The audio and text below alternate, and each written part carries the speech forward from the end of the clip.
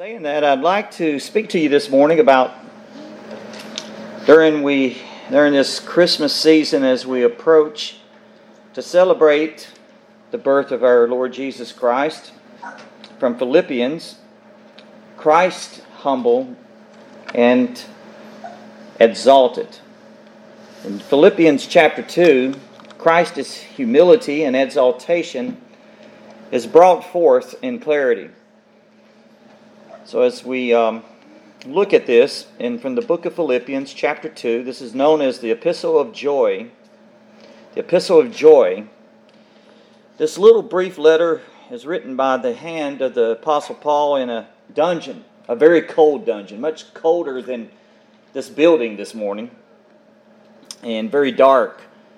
He was in chains, but he knew that the Word of God was not bound. But Apostle Paul, as so many people say, well, the Bible I reject because it's written by men. But it was written by men, but they were moved by the Holy Ghost. They were moved by the Holy Spirit. Small as it may be, this little epistle is jam-packed of the divine truth by the Holy Spirit of God. Keep in mind that this small epistle is one of the great portraits of our Lord Jesus Christ and in Scripture. So chapter 2, beginning at verse 5, I'd like to begin this morning with verse 5 and read through verse 11. We've already pretty much in the past two Lord's days, we have looked at verse 1 to verse 4. Paul is speaking about unity within the church and how to have true unity through humility. And he's talking about unity within truth. The written truth, but not only the written truth, but the living truth. And that is the Lord Jesus Christ.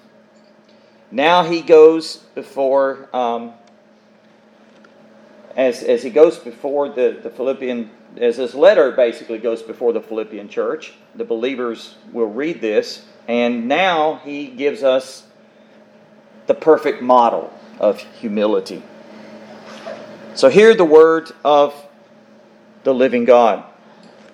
Beginning with verse 5, he says this: have this way, this mind or attitude, way of thinking in yourselves, which was also in Christ Jesus, who, also existing in the form of God, did not regard equality with God a thing to be grasped, but emptied himself by taking the form of a slave, by being made in the likeness of men, and being found in appearance as a man. He humbled himself by becoming obedient to the point of death, even the death on a cross.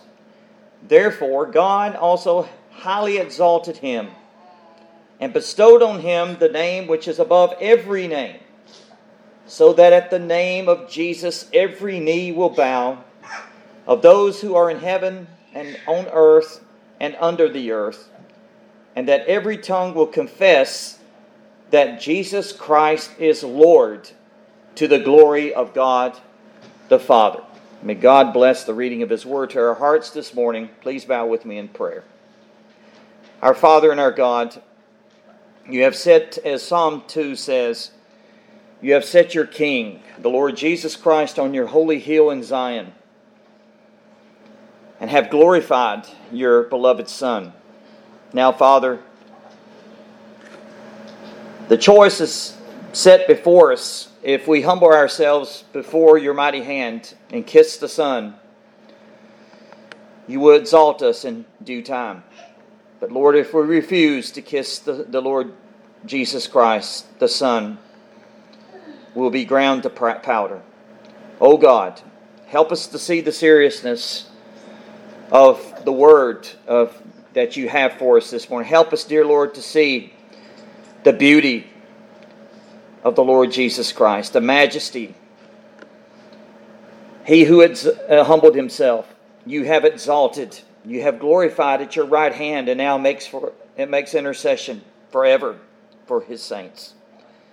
Father, as the old hymn says, may we look full in His wonderful face, and then the things of earth will grow strangely dim in the light of His glory and grace. So, Father, I pray, give us grace this morning to hear, to see, hearts to perceive, to understand Your Word, Your truth. Oh God, I know I cannot do justice to this text this morning, so I pray, Lord, Your blessed Holy Spirit will do the work, be the interpreter for us, be the true teacher, and change us forever. And we ask this for Your honor and glory. In Jesus' name, I pray. Amen. Now, the text before us this morning is no doubt one of the greatest portions of Scripture found in the Holy Bible that speaks of the humiliation and exaltation of Jesus Christ. It's very likely that verse 6 through 11 is in this chapter was a hymn of praise to the early church. They sang this. We read it, but they sang it because it meant so much to them. And certainly the theme of all the Christian faith is summed up in this one wonderful hymn, this text in which we have seen that gives preeminence to Jesus Christ in all things. It basically has two parts to it. It's very simple, but it's profound. The first being the humiliation of Jesus Christ, and the second being the exaltation of Christ. His humiliation, His exaltation. It's summed up in that. So then this Lord's Day morning, I would like to use these two parts, basically, that's found in beginning with verse 5 to verse 11, as my heading. We will look at the humiliation of Jesus Christ first in today's message, and then I'll pick up with that, Lord willing, next Lord's Day at His humiliation and His to the point of death, to the death of the cross, and then we will look and gaze at His great exaltation, how the Father exalted Him, and how He rose again on high, and He has been glorified, and now He is to forever the glorified Christ. He is exalted, and God has exalted His Son. Now, the humiliation of Jesus Christ and the exaltation, again, are two great themes that sums up the life and ministry of Jesus Christ. It sums up His sufferings, and it sums up the glory that followed His sufferings. May God help us this morning as we look into this great text, because, beloved, I'm telling you, as I've been studying this past week, in the days in which I had to redeem the time and study this great text, it has such depth to it that I am profoundly, I have no words to tell you of the greatness of the person of Jesus Christ. The more I study into His Word, that as we look into His humiliation, all the way to His glorious exaltation, and as we think and contemplate on the person of who He is, and how great He is. And we're talking about, folks, not another prophet or another person. We're talking about the second person of the Trinity that took on flesh. We're talking about the one that created all things. He created you. He created me. But not only as in personhood and He created you, He created all things, the universe. We exist for Him. Sin has blinded mankind from seeing this. And as we look into the depths of the person of Jesus Christ and what in His person and His works, but we're going to look mainly at the person, it's humbling. It's humbling. I cannot have words enough to say. So may God help us as we look at this. Now, the writer of Hebrews says this about Jesus, that He endured the cross, despising the shame, for the joy that was set before Him. It's a great verse. And that's basically what the pattern in which God had for Christ. But first, there's always His humility. And He came from heaven, from glory, into the darkness of this world in which He created. But sin has darkened it. And He is the great light, isn't He? Isn't it?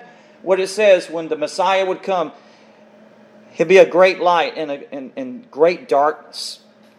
So Jesus Christ is that great light. Christ understood and experienced his sufferings in the light of his exaltation. He knew this. He endured the full weight of the cross before him. And the reason why and how he could endure the cross is because he could see the joy that was set before him. The exaltation. This is how he endured the cross. And this is how we will endure the cross. It's for the joy that is set before us. Paul is now going to hold up, I should say, in the eyes of the Philippian believers, an example of the Lord Jesus Christ in both of his humiliation and his exaltation. Now keep in mind, this is a church that's been in great discord and is having a problem with unity. And he goes to Jesus Christ as the perfect model to uphold before the eyes of the Philippians. And I don't know about you, if this church was in discord and arguing and quarreling and having some issues, and then he gives an exhortation here how to be in any encouragement in Christ and any consolation of love and any fellowship of the Spirit and any affection of compassion. He says, fulfill my joy that you think the same way by maintaining the same love, being united in spirit and thinking of one purpose. Do nothing from selfish ambition or vainglory, but with humility of mind regarding one another as more important than yourselves. And then he goes to the example who lived that out, and that is Jesus Christ. And that's where we go. This is where we land. And at this point to this section of Scripture in chapter 2, and this is Paul gives this purpose and detail to Christ's humiliation and exaltation in this section as a perfect illustration of a practical point. Now keep in mind that when he's thinking of humility by the Holy Spirit, we're talking about perfect humility here. We're not talking about anything flawed in Jesus, because in Jesus Christ there was no flaw whatsoever. Perfect. And then he begins in verse 5, let this mind be in you which was also in Christ Jesus. Basically, in the LSSB, have this way of thinking. It's an attitude in yourselves, which was also in Christ Jesus. This is the foundation in which he begins before he unpacks everything about the person of Christ. What kind of attitude did Jesus exhibit? What characterized his behavior toward others? You ever think about that? Greg King put it this way. He described the mind and the attitude of the Lord Jesus Christ as a selfless mind. He also had a sacrificial mind, a servant mind. Selfless, sacrificial, servant. That's the way the Christian is to think. And Jesus, this is the way he lived this out in his days as a man of sorrows, acquainted with grief, and in his perfect life, as he fulfilled all righteousness, he lived that perfect life, and he was the perfect model. And this is where Paul goes to. The Lord Jesus consistently thought of others. He never thought of himself, even to the point when he was praying in Gethsemane, the great drops of blood wasn't for his own. It was for us. It was for his people. Lord Jesus lived a perfect, holy life. In other words, this text basically speaks of his humiliation, exaltation, and it has personal application for us, by the way. And we should have the same mind, the same attitude, which was also in Christ Jesus. He's the master, isn't he? He's the Lord. He's our Lord. We are his slaves. We are his servants. We are his followers. And there should be no self-centeredness in our lives whatsoever. And that's why we are to take up our own cross. First of all, Jesus said, deny your own self and take up your own cross and follow him. Well, Jesus gave us the perfect example of humility. Scripture says that we're to humble ourselves before the mighty hand of God so that he would exalt us in due time. Jesus says everyone that humbles himself will be exalted, and he that exalts himself will be humbled. So here Jesus gives us the example. You see, the humiliation, the exaltation, that's the order in which God has. That's the lesson. That's the point. That's the attitude. That's the attitude. And the apostle begins by holding up the perfect model, an example of Christ's humiliation. Look at verse 5. So verse 5 again connects. It connects to the exhortations that's found in verse 1 to 4, which we've already seen last Lord's Day. Now we come to the hymn of Christ, and this is the heart of it. So in essence, what Paul is doing here, he's directing and being moved by the Holy Spirit, and he's addressing the pride issue, the discord issue that is among the Philippian believers. And keep in mind that pride is the very root of the discord. And after he brings this out, this section out, it literally destroys pride. It destroys it. Comes to the hymn of Christ, verse 6. Who, being in the form of God, did not consider it robbery to be equal with God. That's what the text says. Now, what does that mean? Notice how he begins here. He says, who? You know, that's a very important word. Who? Who's he speaking of? Jesus Christ. Who is Jesus Christ? Who is Jesus Christ? I believe that question still remains the single most important question to be answered. Who is Christ? Peter, as you know in Matthew 16, by the revelation of the Father, cried out, and he said this to Christ, as Christ says, who do you men? He first begins by saying, who do men say that I am? And they answered, and he pulls them into this, and they're thinking about this, and there's, who do others say? Some Elijah, say Jeremiah, some John the Baptist. And then Jesus gets to the point, who do you say that I am? Who do you say that I am? And Peter says, thou art the Christ, the Son of the living God. Thou art the Christ, the anointed one, the Son of the living God. Jesus said, flesh and blood has not revealed this to you. This is not something that you thought of, Peter. That came from a revelation from the Father. That's the confession of the church, folks.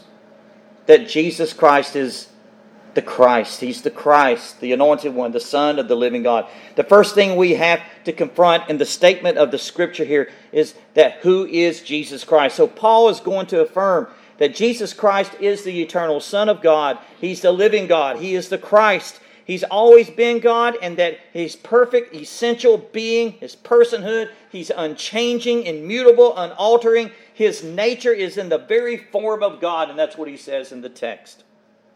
Now, in saying that, he brings up the most important question, in a sense here. We could say a question is the issue, what does the word form mean? Now, this is very important. Notice what he says, although existing in the form of God. Let's look at this. What does that mean? This is a very important word.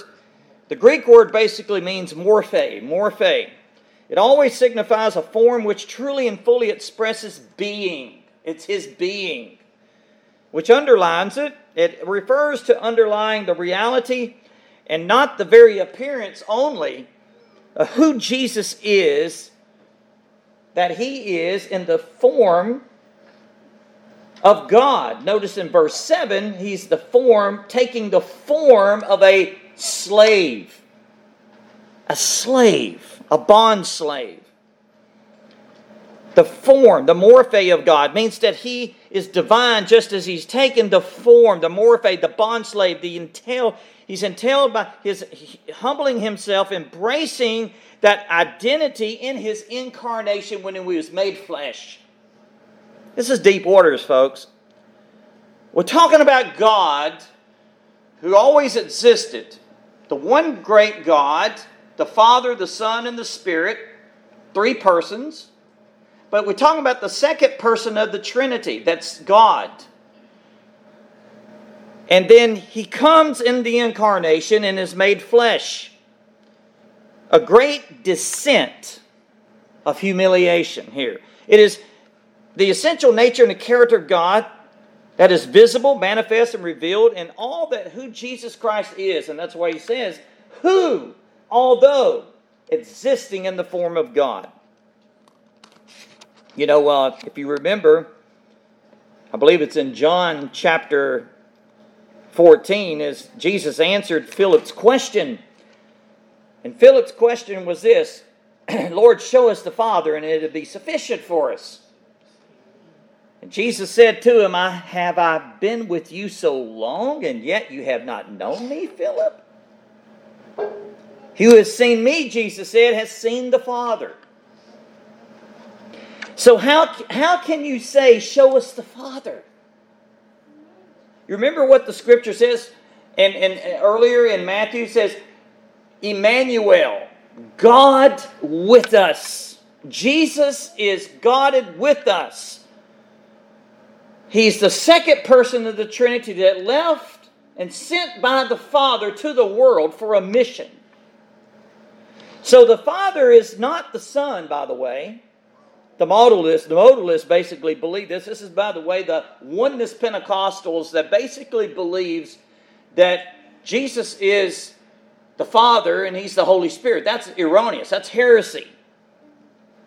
He's the second person. Even though He's God, He's the second person of the Trinity. He's not the first and He's not the third person. He's the second person of the Trinity. I know it's a mystery, but and He's God. But so the Father is not the Son, and the Son's not the Father, as the modalist believes. And those who are the oneness Pentecostals reject that. But what Jesus was saying to Philip is, He and the Father are one. That's what He's saying. The Father is God, and Jesus, the Son, is God, and the Holy the Holy Spirit is God. We talk about the Trinity here. It's, again, a great mystery, but He's deity. He's divine. Let me give you a little something that the early church fathers put together from the Nicene Creed that was absolutely critical, because this heresy that was going around at that time, and it's still around, as I just mentioned to you from the Oneness Pentecostals, the modalists, that it was back in that day. And they had to attack it in the Nicene Creed. They had to formulate a creed from the Scriptures to combat this erroneous teaching of who Jesus is and how they believe Jesus was. And listen what the Nicene Creed says. It's fully God and fully man. Jesus Christ was in the form, the morphe of God. So He's His very essence. So we learn that He existed from all eternity as God. More to say on the Nicene Creed in a minute. So it does not mean that He merely resembled God. Don't think of that. He's just not the resemblance of God, but again, He is actually God in flesh. He's the express image of God. And in the truest sense of the word, Jesus Christ is one person, yet He's the only person, by the way, that has two natures. And that's what we must keep in mind. One Lord Jesus Christ, as the Creed says, the only Son of God, eternally begotten of the Father, God of God, light of light, true God of true God, begotten, not made, of one being with the Father. Through Him all things were made for us and our salvation. It goes on to say He came down from heaven, was incarnate of the Holy Spirit and the Virgin Mary, and became fully human. That's the Creed. And that's based upon Scripture. So the Nicene Creed says that, and in case you wonder where our early church fathers gets this, it's basically from the Scriptures. Colossians, listen to Colossians chapter 1, verse 15 to 18, which he says, the Apostle Paul once again says, He, speaking of Christ, is the image of the invisible God, the firstborn over all creation, for by Him all things were created, that are in heaven, that are on earth, visible and invisible, whether there be thrones or dominions, principalities or powers. All things were created through Him and for Him, and He is before all things, and in Him all things consist. And He is the head of the body, the church, who is the beginning of the firstborn from the dead, and that in all things He may have the preeminence. That means He is to have first place. Praise God. Praise His name. Because He is in all things, He's Lord. Right? Notice how many times He says all things. All things were created. All things created through Him, for Him before all things, and in Him all things consist. All things. All things. Jesus Christ is the essential very form of God Himself. So Paul is saying here that Jesus Christ exists to His very nature in the unchanging character of God. It's great. This is incredible theology. But He's equally with God, one with God. He's always one with the Father. So Jesus Himself can say that He did in John 17, I and the Father are one. We're one. Why is Paul bringing this out? There's unity in the church. Or disunity. Or should I say, he's bringing back unity. This is the way unity is to happen. Disunity in the church, but unification comes through Jesus Christ. He's the Lord of the church. And he could say, Jesus said, you've seen me, you've seen the Father. He's the Word, He's the Logos, He's created the world. He is the Word. He was with God, and the Word was God. He's the Morphe. He's the form of God. Beloved, that's the wonder and the mystery of the Incarnation, is it not? And that's what we look at Christmas time. That's what we need to teach our children. Who is Jesus? 1 Timothy 3:16 says it without controversy. Great is the mystery of godliness. God was manifest in the flesh, justified in the Spirit, seen by angels, preached among the Gentiles, believed on in the world, received up in the glory. Did you see that? Did you see the pattern? Did you see the order? Great is the mystery of godliness. God was manifest in the flesh. He comes in the flesh. He descends. He humbles Himself. He's born in a feeding trough, in a manger. Then eventually He goes to the cross. And it's not upward, it's downward, then it's upward. He's received up in glory. And beloved, that's what the writer of Hebrews says, that Jesus is the express image of the invisible God. Verse 6, and that where Paul starts, and as the foundation is laid for what true humility really looks like. And from the glorious presentation of the deity of Jesus Christ, now the apostle begins to track that mystery of the incarnation of Christ. There's a tracking here. He establishes that Christ is God in verse 6, and then Scripture so clearly says in many places in the Bible that, as verse 6 says, who being in the form of God, He did not consider it robbery. He did not consider it robbery or regard equality with God a thing to be grasped. Robbery to be equal with God. Why? Because He is God. He is God. Even though Jesus Christ is God and being in the form of God, in His nature and essence, and then He says He did not consider it robbery. I want you to think about this. Something to be held on, to be equal. He did not regard equality with God as a thing to be grasped. He did not regard equality with God. But here is the great plunge, beloved. Here is when we begin to see the condescension to take place. And it's right here, it is of utmost importance, I should say, to distinguish between personal and positional equality with God. This is so important. As to His person, Christ always was. He always will be equal with God. But it would be impossible for Him to give that up. But positionally, equality is different. This is what we must understand. From all eternity, Christ positionally was equal with the Father, enjoying the glories of heaven that He made. The same authority. Because He's God, right? He's the Word. He's the Logos. But the word here, grasp, helps us. It's an important word because it basically means that Christ did not consider this position something that he had to hold on to at all costs. When a world of lost mankind needed to be redeemed, he was willing to relinquish, that means to give up, his personal rights, his positional equality with God. All the comforts and the joys of heaven, he did not consider them to something to be grasped. In other words, he did not cling to it. He did not hold on to it, but he let it go.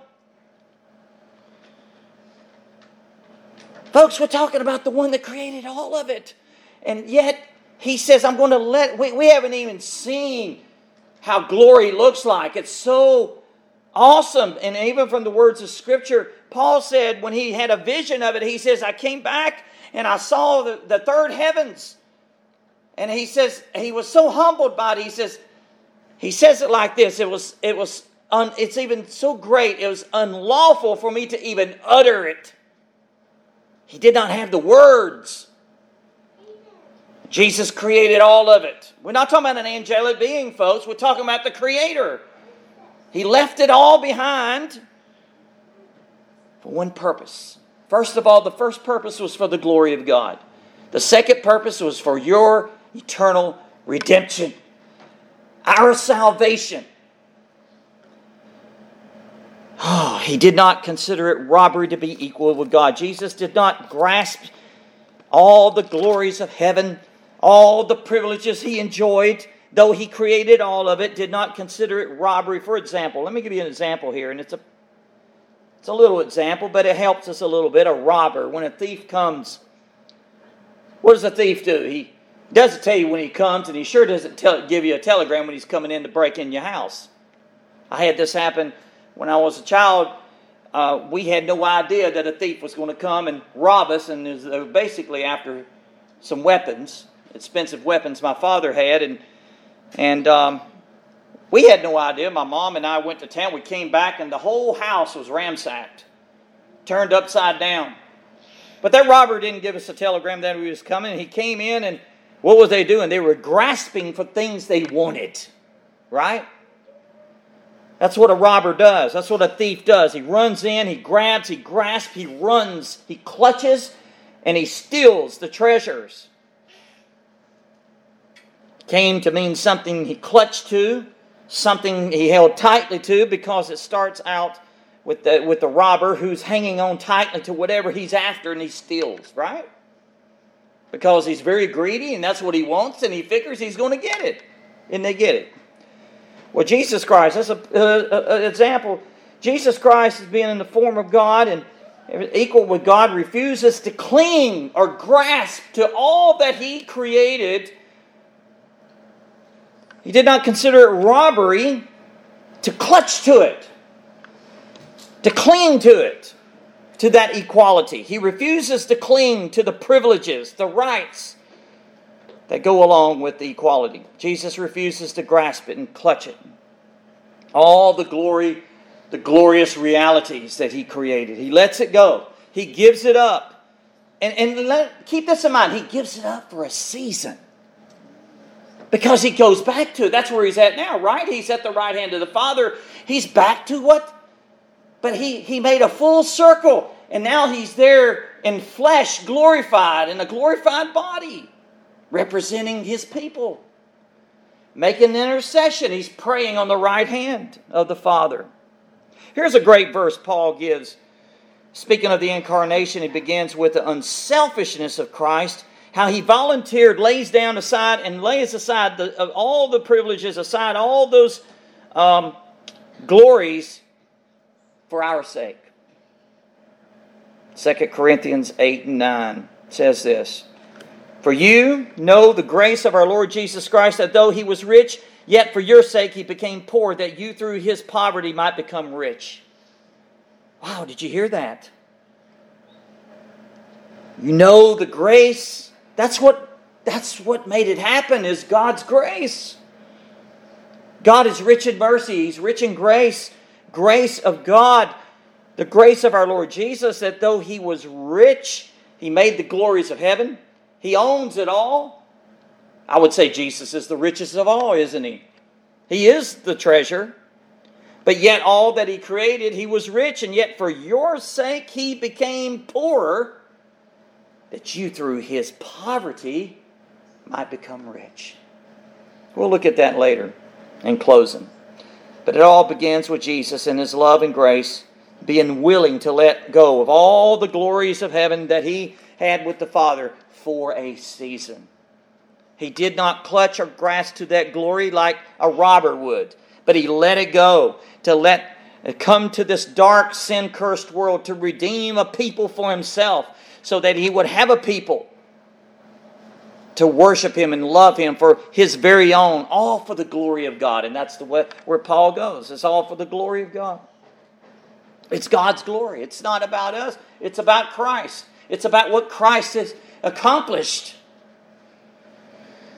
Verse 7, but made himself of no reputation, taking the form of a bondslave and coming in the likeness of men. Listen to that. Literal translation here is, but he emptied himself. The question immediately arises now, of what did the Lord Jesus Christ empty himself? That's a great question. What did he empty himself of? The word empty himself basically is the Greek word that comes, the theological word kenosis. It means, kenosis basically means it's the doctrine of Christ is self-emptying in the incarnation. In answering this question, one must use great care, beloved. And for the reason that there's so many different interpretations on this. Many human attempts to define what it means that Christ emptying has often ended up by stripping Christ of his attributes of his deity. Some say, for instance, that when the Lord Jesus Christ was on earth, he no longer had all knowledge, all power. Even some say he was subject to the limitations of all men and that he became liable to error. He accepted common opinions and myths of his day. That's what some say about the self-emptying. But these opinions of men we deny, beloved. And I want to tell you why. I say this based on the Word of God, the authority of God's Word, that the Lord Jesus did not lay aside any of his attributes of God when he came into this world, in the sense of what it means that, again, he did not empty himself of his deity. He was still divine. He's God. In other words, he did not exchange his godhood for manhood. He's the God-man. Again, Jesus has two natures.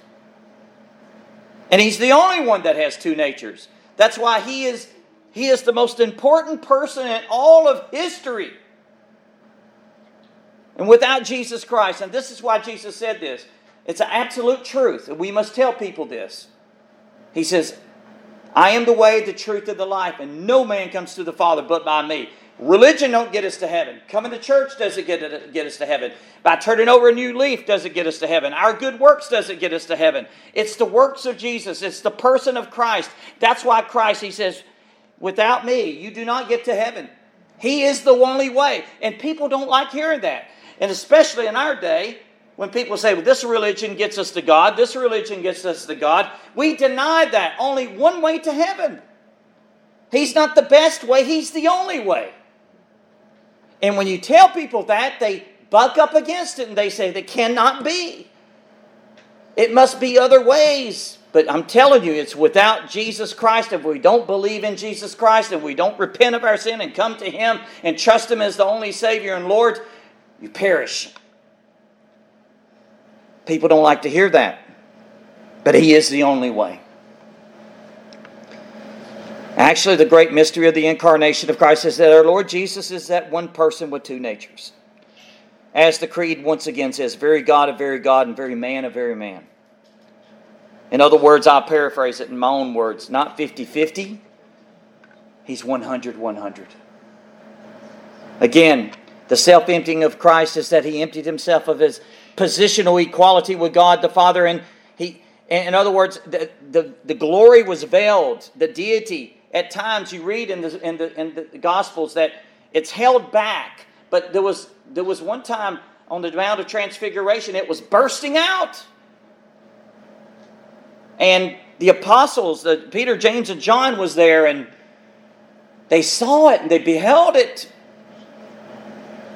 And that's the way it's going to be when He comes back again. And you're going to see Him in all power and in all glory as He comes back with all the holy angels. Pastor John MacArthur says this about the kenosis. He says this: the doctrine of Christ's self-emptying in His incarnation, quote, "This was a self-renunciation," he says, "not an emptying of Himself of deity, nor an exchange of deity for humanity. Jesus did, however, renounce or set aside His privileges in as laying that aside," end quote. Now, I used an outline that he has, and I'm going to use it here as an application. I think it's really wonderful, and it'll help us all here how to apply this. What is it in His privileges, and what did He set aside? Let's look at it. The first thing that we see that He did set aside is His heavenly glory. His heavenly glories. His heavenly glory. He set this aside. While on earth He gave up the glory of a face-to-face relationship with God the Father. Continuous, outward display of a personal enjoyment of that glory which He had with the Father. What does it say in John 17:5? He prays to the Father and He says this: "And now, O Father, glorify me together with yourself with the glory which I had with you before the world was."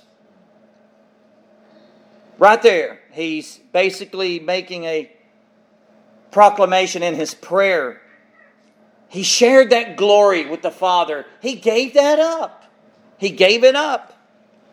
The second thing He gives up is He lays aside for a season, is that He had His independent authority. He lays aside His independent authority. During His incarnation, Christ completely submitted Himself to the will of God, His Father, right? What's it say in Matthew 26:39? As He went a little further, He fell on His face in the Garden of Gethsemane, by the way, and He prayed, saying, "O my Father, if it is possible, let this cup pass from me. Nevertheless, not as I will, but as Thy will." The will of God, the will of the Father, the will of the Father. John 5:30 says this: "I can of myself," Jesus says it, "I can of myself do nothing. As I hear, I judge, and my judgment is righteous, because I do not seek my own will, but the will of the Father who sent me." Hebrews 5:8 says, "Though He was a son, yet He learned obedience." Let's underscore that. He learned obedience by the things which He suffered.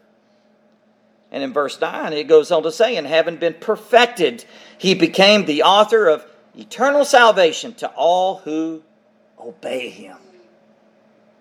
Obedience to His will. So Christ did not need to suffer in order to conquer or to correct any disobedience. MacArthur says right here, in His deity as Son of God, He understood, He understood obedience completely. And as the incarnate Lord, He goes on to say, He humbled Himself to learn. He learned obedience. For the same reason, He bore temptation. To confirm His humanity, experienced the sufferings, MacArthur says, to the fullest.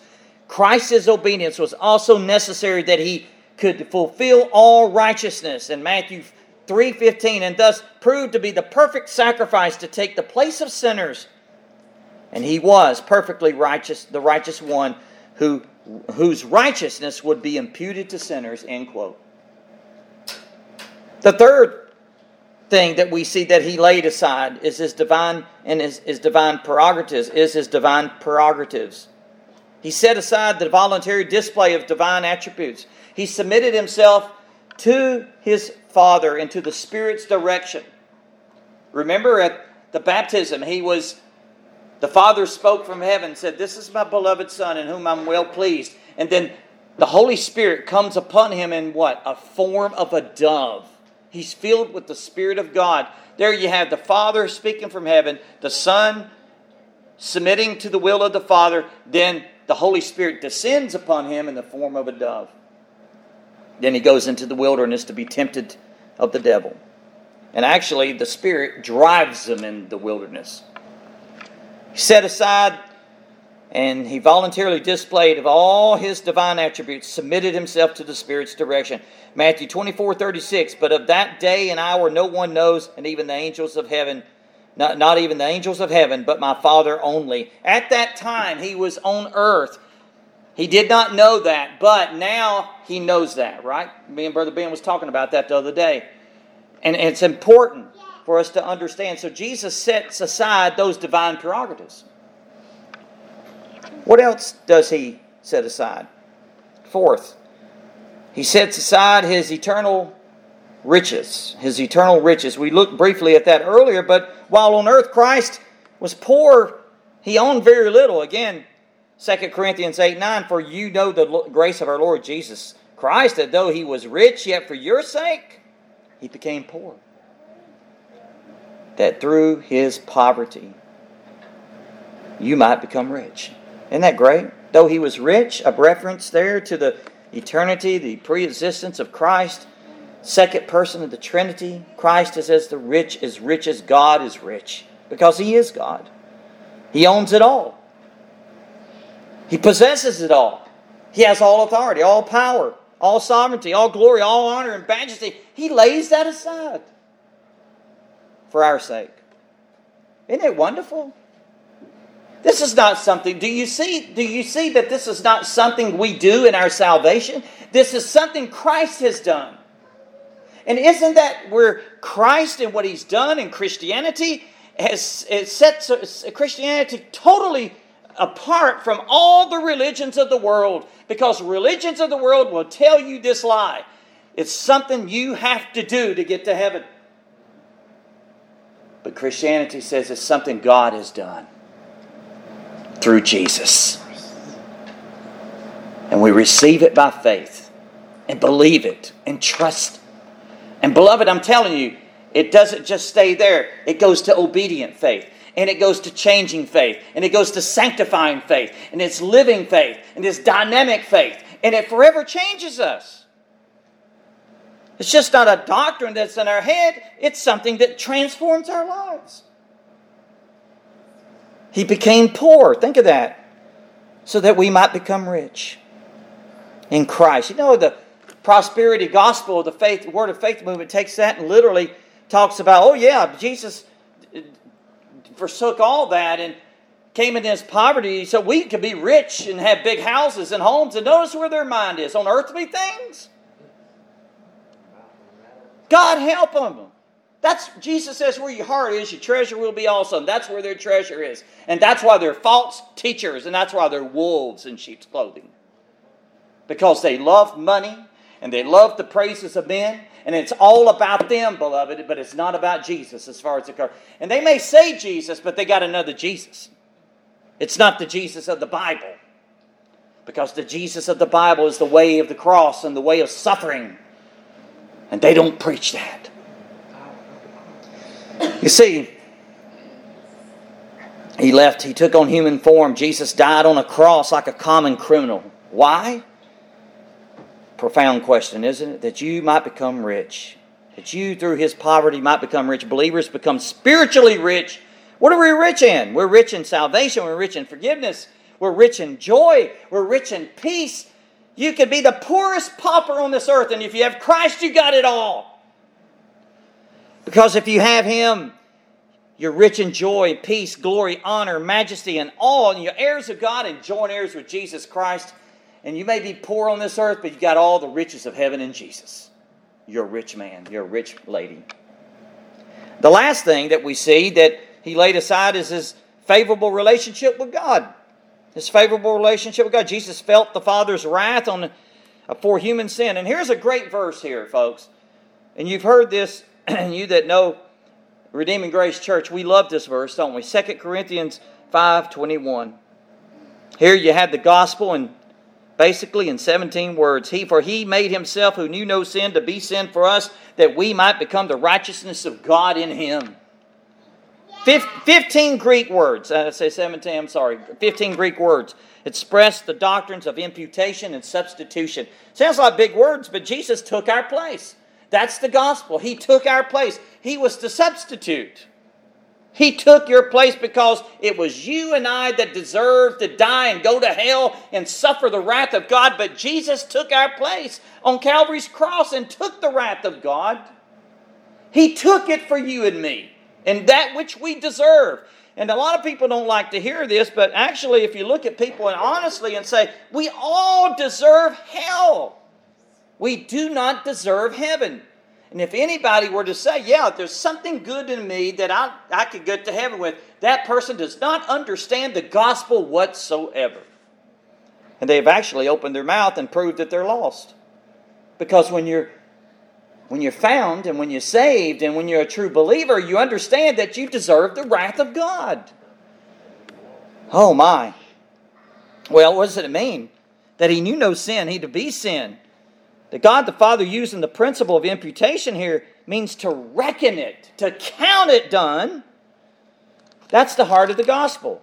The doctrine of justification by faith alone, whereby God, the Almighty God, declares the repentant sinner, notice what I said there, the repentant sinner, as one believes and trusts in Jesus Christ, that Christ becomes his righteousness, Christ takes our sin, he washes it away, and you have now accounted in your credit to you the righteousness of Christ. Isn't that glorious?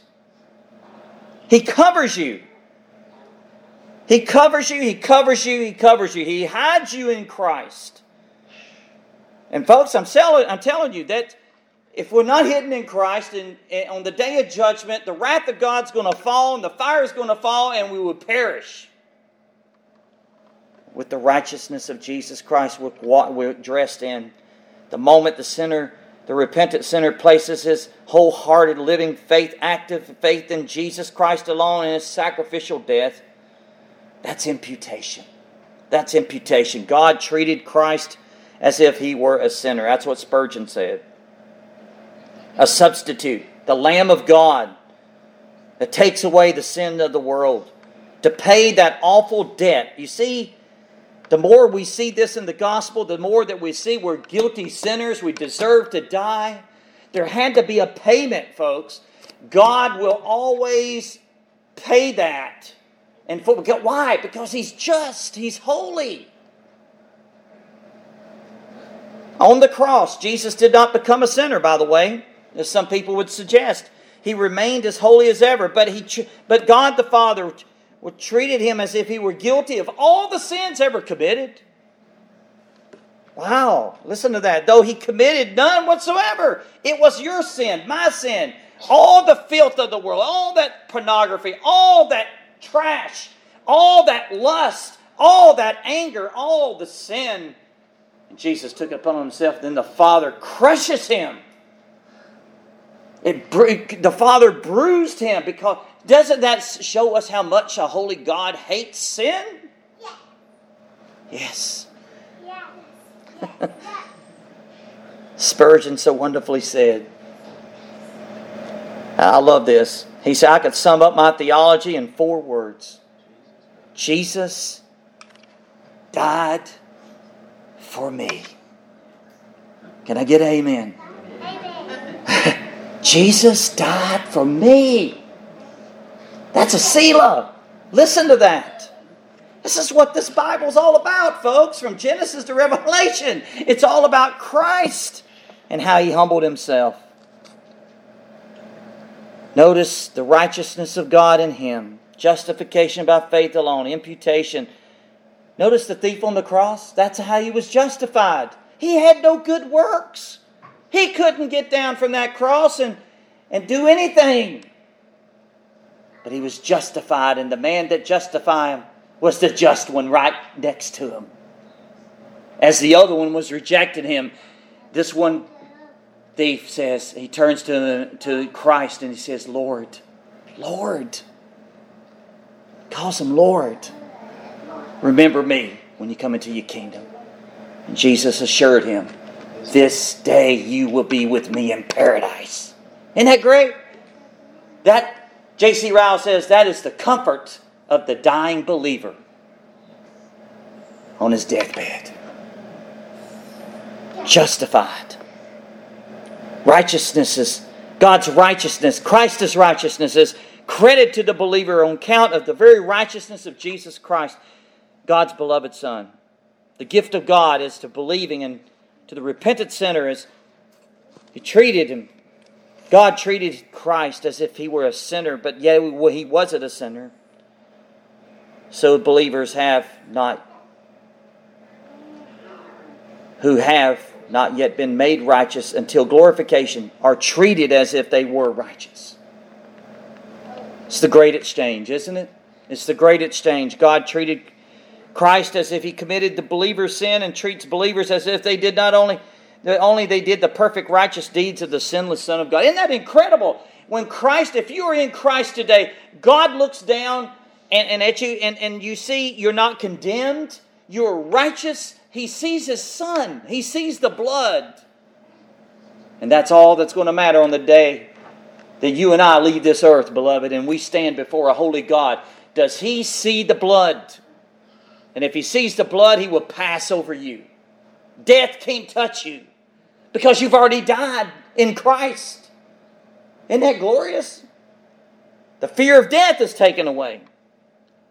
Look at verse 7. But He made Himself of no reputation, taking the form of a bondslave, coming in the likeness of men. The God-man he was fully God, fully man, but He never exchanged deity again for humanity. He's both.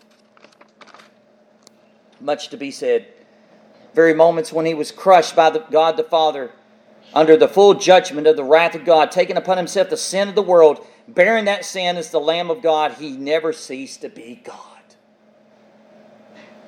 Isn't that glorious? He laid aside all those prerogatives freely and willingly. What wonderful love is this? What wonderful love is this? Look at, very quickly, verse 8. Being found in appearance as a man, He humbled Himself, becoming obedient to the point of death, even the death of the cross. We're going to pick up on this Lord's Day next week, God willing. But He comes as a bondslave. He humbles Himself, becomes obedient to the point of death, from the manger to the cross. I do have one more quote by MacArthur, and I love this, and I couldn't help but write this down. But let this bless you. He says this about Christ's humiliation. He said He was always borrowing. Always borrowing. He had to borrow a place to be born. He had to borrow. He said he had to lay a place to lay His head. He had to borrow a boat to ride in, to preach from. He had to borrow an animal to ride on in the city of Jerusalem. He had to borrow a room for the Passover. He had to borrow a tomb to be buried in.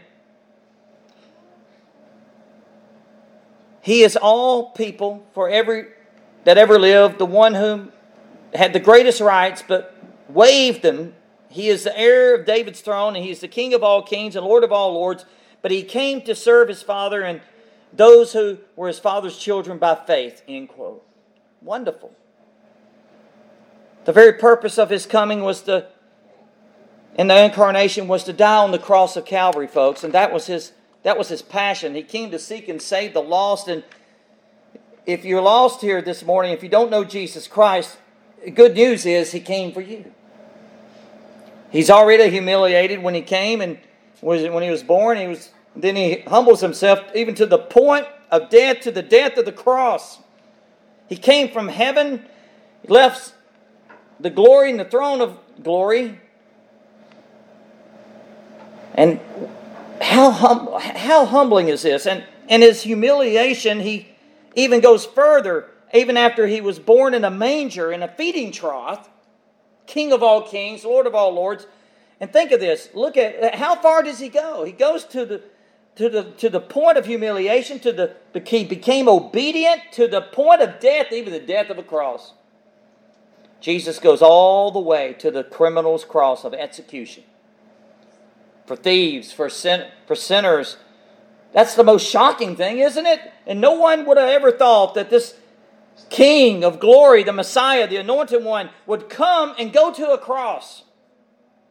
crucifixion, the most horrific way to die, a slow death on shame, naked, nailed to a cross, was really for the scum of the earth, the riffraff, the criminals, the thieves. And let me close with this.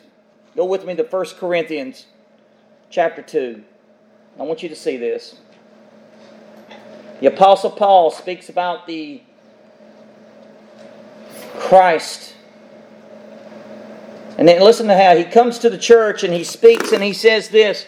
When I came to you, brothers, I did not come with superiority of words or wisdom, proclaiming to you the witness of God, the testimony of God. And then he says in verse 2, I determined not to know nothing among you except Jesus Christ and Him crucified. I was with you in weakness and in fear and much trembling, and my words and my preaching were not with persuasive words of wisdom, but in demonstration of the Spirit and power, so that your faith would not be in the wisdom of men, but in the power of God. Yet we do speak wisdom among those who are mature, a wisdom, however, not of this age, nor the rulers of this age, who are being abolished. But we speak God's wisdom in a mystery. The wisdom which was been hidden, which God predestined before ages to our glory, which none of the rulers of this age has understood. For if they had understood it, they would not have crucified the Lord of glory. And just as it is written, things which eye has not seen or ear hath not heard, and which have not entered the heart of man, all that God has prepared for those who love Him. But to us, God revealed them through the Spirit. For the Spirit searches all things, even the depths of God. And listen to this question. For among men knows the depths of a man except the spirit of man which is in him? We can't know those things, right? And he says this, even so the depths of God no one knows except the Spirit of God. Now we have received not the spirit of the world, but the Spirit who is from God, so that we may know the depths graciously given to us by God, of which depths we also speak, not in words taught by human wisdom, but in those taught by the Spirit, combining spiritual depths with spiritual words. But the natural man does not accept the depths of the Spirit of God, for they are foolishness to him. And he cannot understand them because they are spiritually examined. But he who is spiritual examines all things, yet he himself is examined by no one. And then he says this, but who has known the mind of the Lord, that He would direct him? And then he says this, the answer, but we have the mind of Christ. And isn't that what he said in Philippians 2? Let this mind be in you, which was also in Christ Jesus. Beloved, my exhortation to you, if you have not come to the point, if you repented of your sin, Scripture makes it very clear. If you repent, you will not perish. But you must repent, or you will perish. The way of not perishing is repenting, believing the gospel, trusting in Jesus. The kingdom of God, the time is fulfilled, Jesus said. And saying the time is fulfilled and the kingdom of God is at hand. In other words, when Jesus arrived on this earth, the time was at hand, the last days. And now He's coming back soon. And there's going to be a judgment. That is, I guarantee you that by the authority of God's word, it's going to happen. A lot of people out there may say, no judgment. That's what they said in Noah's day. And then God washed the whole entire world away. And only just a few were saved in what? The ark. Jesus Christ is that ark of safety from the judgment of God. Make sure you're in the ark. Make sure that you're in Christ. Make sure that you have repented of your sin. Make sure you have believed in Christ. Repent or likewise perish. That's the exhortation, beloved. That's the exhortation. Jesus says, come unto me and take my yoke upon you. Rest. I will give you soul rest. I will give you soul rest. For I'm meek and lowly in heart. Amen? Jesus is the one that we go to. Fly to Him. Let's pray. Our Father and our great God, how deep is your love? How deep, how great. Oh, the deep, deep love of Jesus. Lord, it's beyond the depths. We cannot even grasp this unless the Spirit of God applies it to our minds. As you said, Lord, he who is spiritual discerns all things. He examines all things. He himself is examined by no one. But Lord, the Spirit opens up our eyes to see these great depths. Father, we praise you. We thank you and give you glory for bridging that great gulf, that great chasm that separated us, our sins, that separated us between us and you. Thank you, Father, for bridging it through the blood of the cross, bringing reconciliation through the blood of your Son, your dear Son, through the cross in which He endured for the joy that was set before Him.